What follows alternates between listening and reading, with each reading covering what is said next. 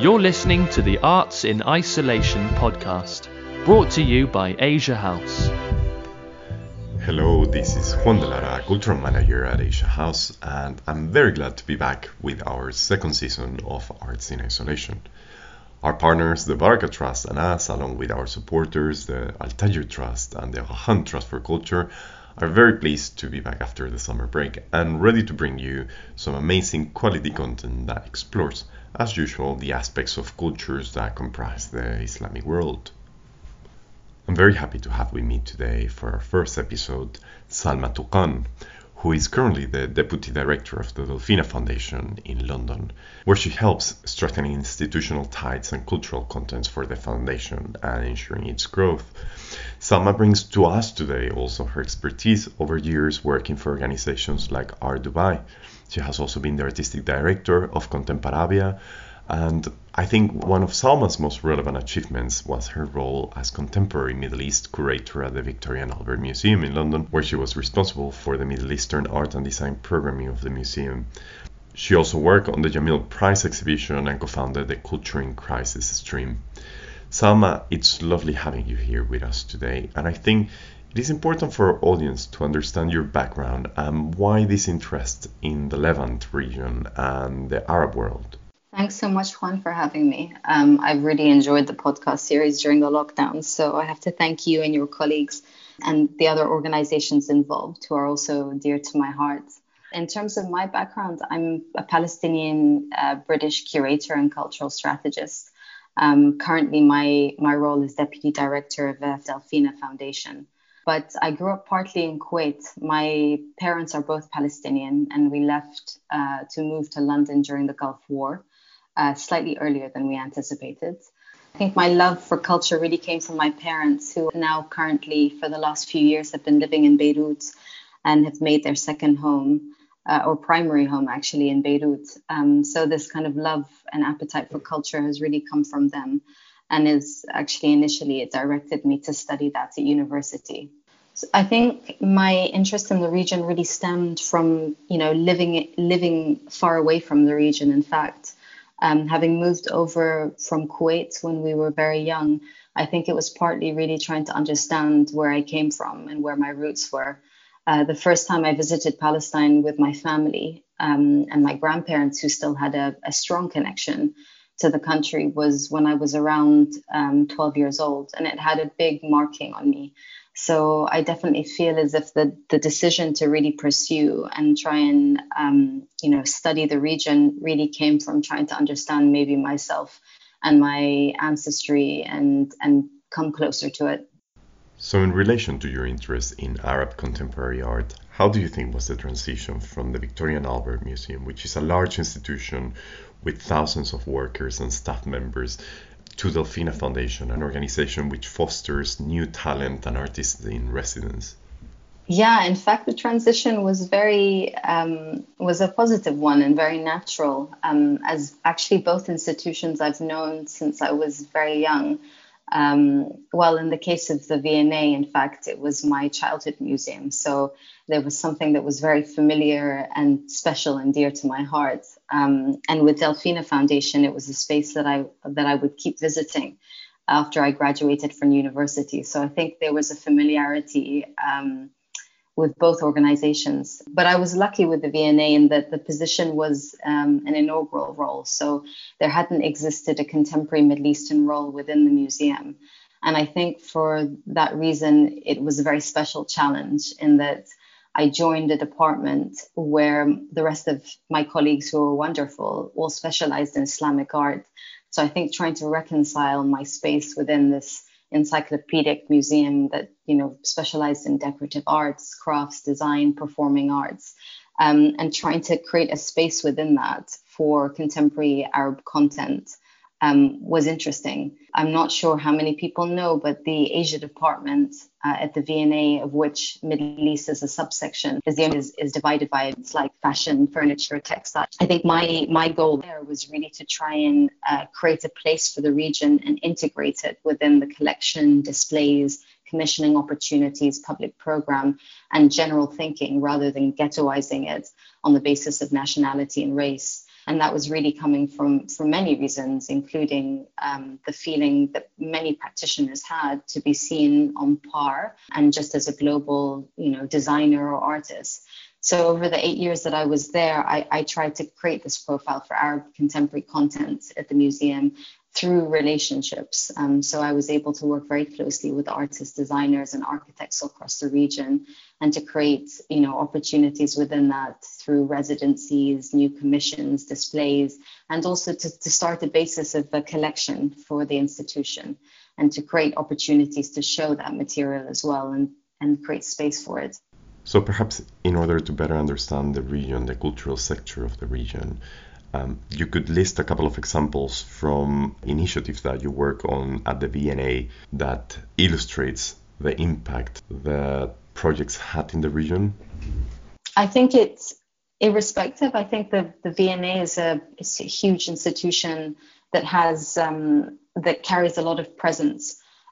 So I think the opportunities that were created within that have had a big effect on some of the artists and designers that we were able to work with. One particular project that comes to mind was with a Palestinian duo who are brothers, in fact, Ilyas and Yusuf Anastas from Bethlehem, who are architects and designers. And the work that we produced together was called While We Wait, and it was looking at the cultural claim of nature in Palestine through many different layers. I think the beauty of the project really was going beyond the region and really thinking about the idea of festivals. This was a commission for the London Design Festival, where a lot of work, a year's work actually, goes into what is essentially 1 week festival. So we tried to create a provocation whereby the object, in fact, makes its way back to the land that inspired it. So with While We Wait, the commission, which resulted in a combination of an architectural intervention as well as a sound piece, a beautiful commissioned essay by Karim Katan, then ended up traveling to Dubai, where many communities of Palestinians are also based, but many of them can't actually return to Palestine, and finally ended up being sited in the heart of the Crimson Valley. A beautiful green space that has been divided due to the separation wall. So While We Wait as an intervention, in the end, ended up being an offering to nature itself, to the community and to the landscape. So the projects that we tried to do was really rethinking the role of an institution, creating opportunities, but equally, I would say, I think the effects wasn't just on artists and designers from the region, but was also a learning curve for the institution itself. So we're discussing a lot about the cultural scene of the Middle East and the Levant in particular, but I think it could be really useful for our audience to get a general overview of the structures of cultural non-for-profits of the region. Yes, I'm going to talk maybe more about the Levant, which is the region that I know best. Of course, the Gulf and North Africa work slightly differently, and each country has its own dynamics. But I would say for the most part, government support in countries like Lebanon and Palestine and Syria have been slightly negligible. So the private sector, as a result, is lent on to a large degree. And by the private sector, I'm also talking about the impetus of artists and curators themselves. So you have spaces like Ashkal Alwan, which is a critical space in Beirut, which was actually started post-Civil War in Lebanon, and really was through the work of a series of artists and curators who started working in the public space and have now built a hugely important institution that not only trains young curators, gives studio space, commissions, but much more.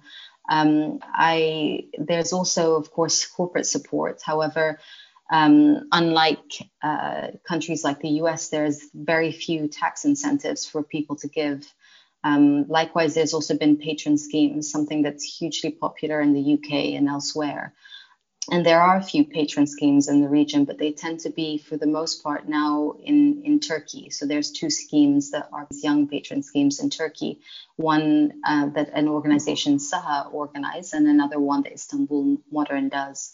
However, there are a few fantastic examples of private sector support. One of them, which is a real bastion of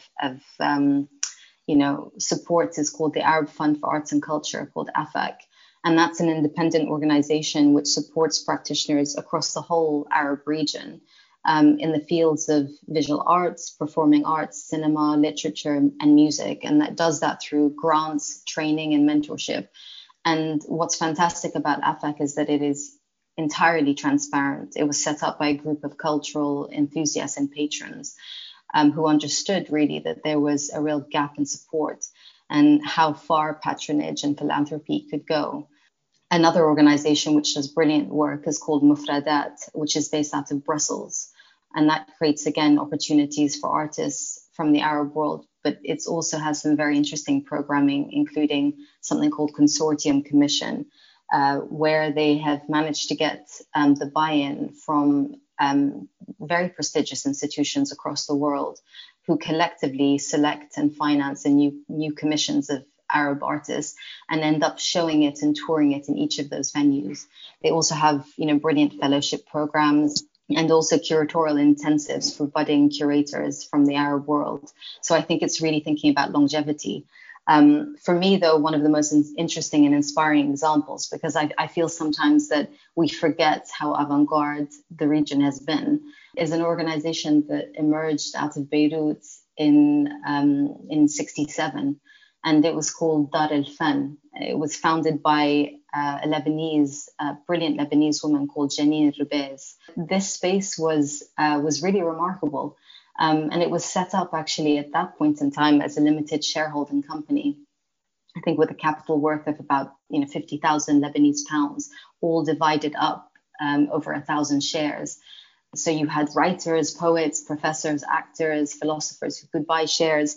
But what was interesting is that no one person could buy more than 10 shares because they were really keen to make sure that no one had undue influence. So this, I think, this business sort of concept of limiting influence, I think, and having, stakeholders, had come in the late 60s. But I mean, this space held debates and exhibitions and poetry competitions and was tackling topics like women's rights in Islam, the relationship between creativity and imitation, gender. It was really ahead of its time. And at that moment in time was also thinking very crucially about archiving and the importance of documentation. So every talk that was held there was published. Unfortunately, the space was closed in 1975 with the outbreak of the civil war in Lebanon. But I think what's important about this is that really the space was way ahead of its time globally and, is inspiring for many organizations that have come in its stead. It's excellent to hear of historic initiatives like this one, and I wonder how transformative were these organizations for the sector. I guess they acted as dynamos of social change, and I wonder what did the communities learn from these initiatives? In terms of kind of measuring its impact, I think it had a large impact on civil society. As I was mentioning, many of the talks and events that happened there involved a far larger audience. It was members of civil society, individuals and citizens across the city. I think that there, as a result, and also certainly, that have come and been inspired, but moreover with their own new ideas. There's some brilliant organizations in the city that are carrying out this idea of a much more horizontal way of approaching things. There's one in Beirut that's called Mansion, which was initiated by an artist, Ghassan Maasri, who, after passing through, as most people know, if they've visited Beirut, there's some incredible buildings that have come from the modernist era, but even before that. So after, spending a lot of time passing this 1930s abandoned villa in Beirut, he became very curious about this and tracked down the owner. The building was unoccupied. And so with the owner's permission, who was very supportive of the arts, he let Ghassan restore the building and regenerate the space to become part of the community. So the space itself actually hosts 10 working studios where residents who all come from different backgrounds, you know, some are dancers, writers, curators, designers, and many others. They all play a hand in contributing time, labor, and money to the ongoing renovation of it, in return for a very small rental fee. The idea is really that, you know, they're giving much of their expertise, and they all contribute to a shared sense of public programming at Mansion. But the space is, what's interesting is that the space is run without external funding as a result. So you have a model that is very similar to a cooperative, and their governance is a horizontal one where all the stakeholders decide together, you know, which other new residents will come in. And it's one where you see there is a real sense of sustainability, especially at a time now when public funding and private funding has dried up, and also when the question of fundraising and keeping spaces afloat has become so precarious.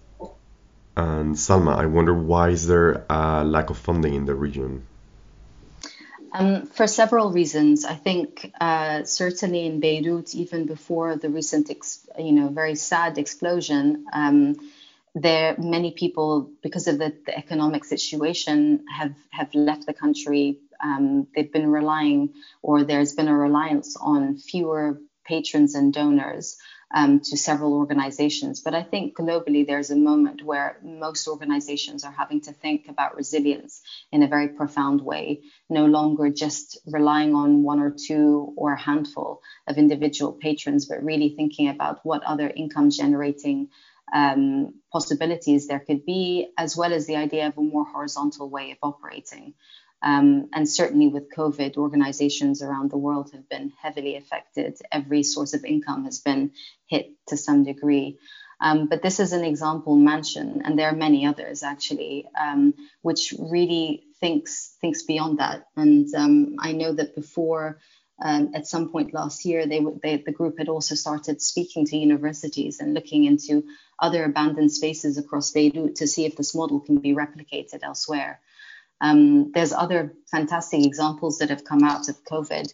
One of them in Bethlehem is called the Radio Al Hara, which was started by, again, a group of 5 friends during lockdown to try and continue the sense of connection and community at a point where everyone was rooted in their own location. So, you know, for the last 6-7 months, they've grown, and they've hosted the most incredible music sets from people, DJs, musicians, and artists all over the world. And that's the sets have also included conversations with poets, economists, politicians, writers, and even folk tales with, you know, one that comes to mind as a Palestinian artist called Jumana Aboud. This is another really interesting and innovative approach that's come out, working with very little, but creating an incredible sense of community and impact. And in your opinion, what do you think are the key characteristics that come to the fore when it comes to defining or describing the cultural sector of the region? Certainly resilience is kind of a key word, and perhaps also a sensitive word. I know in the case of Beirut, you know, this case of this constant resilience of the people has also become a source of pain, of course, given the recent incidents. But I would definitely say, you know, ingenuity, creativity, resilience, and the ability to constantly adapt. I think that we've seen that, you know, consistently across the region. Another space I would mention, which no longer exists, but, you know, it was never intended to exist in perpetuity, is called Nile Sunset Annex, that was operating out of Cairo. And there, the group of individuals who set it up, who are all artists, actually set it up understanding that there was a lack of having proper technical services for the installation of exhibitions in the city. And so actually offering their services as technicians would then end up generating money to actually propel the space itself. So I think that there's constantly been this idea of adapting and really understanding, being responsive to what the cities need. There What I would say is that, there are a lot of projects that have been set up tackling issues around the environment, which have become increasingly important over the last 6 months. Or not to say that they weren't important before, but I think globally people recognize why we're in the moment that we're in. And it largely is to do with the abuse that we've been we've exposed our planet to. So there've been, many artists and designers who've really tackled, created projects, even long-term projects like the Palestine Heirloom Seed Library, that tackle issues around heritage, ancestry, but also our relationship with the natural environment. Likewise, many other cultural programs that have been tackling social justice, the crisis around housing, and support also for disadvantaged members of society, and the importance of having equity in our community. So, for example, in the case of Lebanon, and in particular Beirut, the region has been threatened in the last 8 months by COVID and by also the explosion in the harbor of Beirut. What do you think actually resilience means when it comes to reinventing or revamping their cultural sector? Do they actually need international support? I think on the notion of resilience, like I said, it's somewhat of a painful word, but sometimes there's tended to be an understanding or an idea that the region is always looking first to the West to set precedent. And I think I've always found it to be the opposite, really, that, there's a real need for us to kind of look to where we came from and look to examples like Dar el-Fan, but many others, as a source of inspiration. I think for the most part, we have enough material in front of us and precedent that has been incredibly avant-garde, far more advanced and far more cutting edge. And I think that there's a lot that can be learned from that if we just pay more attention and look around at all of these, small and larger examples that have come before us and that are right in front of us at the moment about adaptation, responsiveness, ingenuity, creativity, and innovation. So now I really want to hear your thoughts on what do you think is the future of the region in light of the current socio-geopolitical crisis that is going on, not only in the region, but in the whole world? I think that's a question that globally many people are asking themselves.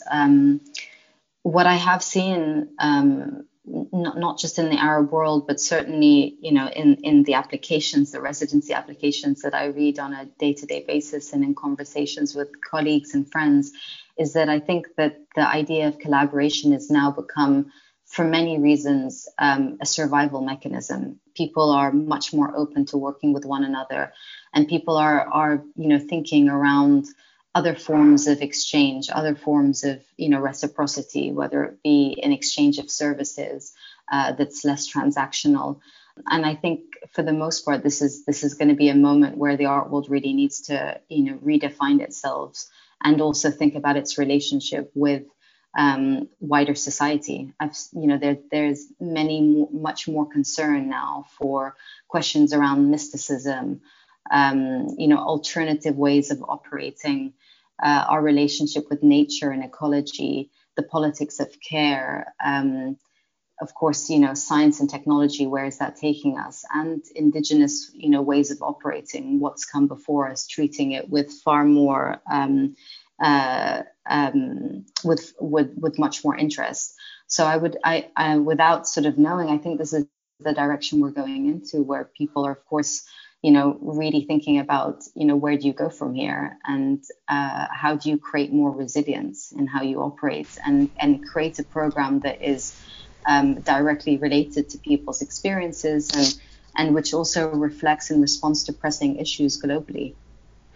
Salma, this I think has been a wonderful learning template to better understand the region, and because we're getting to the end of today's podcast, I think it's always a good reminder to think of why is culture important, particularly in moments like now where the crisis of the coronavirus has hijacked so many organizations.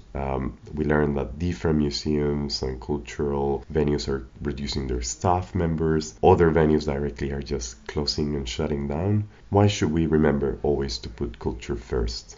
I mean, I think culture has always been a reflection of our society and has always been, in a way, a sort of a life support to create pockets of joy and reflection on the moment that we're in. I think beyond the government, I think it's also up to arts organizations themselves to really take care of their employees at the moment. As we've discussed before, there are so many organizations here in the UK who are cutting jobs left, right, and center. And I think that there's a problem there because I think they've given priority really to expansion projects of real estate and expanding their own, their own bases more than they have, human capacity. And I think there really needs to be a change there, that there needs to be far more priority and care taken of taking care of their staff rather than actually thinking about expansion projects and capital campaigns. Indeed, let's hope that that's going to be the future and that after this crisis, the sector can come and resurface with a new impetus. And just before we finish today's episode, I'm very curious of learning and knowing what are you currently working on at Delfina, because I know their programming is excellent and you have just very recently been able to welcome new artists in residence. We've just reopened after a 6-month hiatus, which is very exciting. So we have 6 international residents and 3 UK-based ones. But funnily enough, I'm also thinking not just about taking care of them and making their, helping develop their thinking while they're in residence, but I'm thinking about the upcoming themes next year, which is collecting as practice. The theme is normally centered around the psychology around collecting and philanthropy, but really the subsection of next year is going to be tackling issues around restitution, decolonization, and what does it really mean to create collections in the UK that are representative of the diverse communities that the UK is composed of. So I'm trying to pull together a program which really works with UK and international organizations to work hand in hand with the residents that we select on really rethinking their collections, rethinking their strategies towards diversity, and even thinking in a much more nuanced way about their role as not owners of these collections, but actually caretakers of these collections. Well, Salma, I'm very glad that you and the Delfina Foundation are able to be back on track. And I really want to wish you the very best for this new season and hope that you're able to achieve and accomplish all your objectives and that the corona does not stop you from it. Thank you so much for being able to walk us today through the nuances and the difficult paths that are laid out in front of us when it comes to the Levant and the region. I think particularly given the current circumstances and what we have seen on the news and TV and so on, it's important to understand it and at least to raise awareness of it. I hope that you and I are able to meet very soon and that you can come to Asia House at some point. It would be lovely to host you. Thank you very much. I hope so too, Juan. It's been such a pleasure. I hope we get to see one another very soon. But thank you so much for hosting me today. And thank you so much also to you, our dear listener, that every season and every week stays with us. Just to remind you that next week we'll have another episode and we hope to accompany you until the end of the year with the second season of Arts in Isolation. Until next week, I hope I am able to get rid of this cold and that you all stay safe, stay well, and take care. You were listening to the Arts in Isolation podcast, brought to you by Asia House.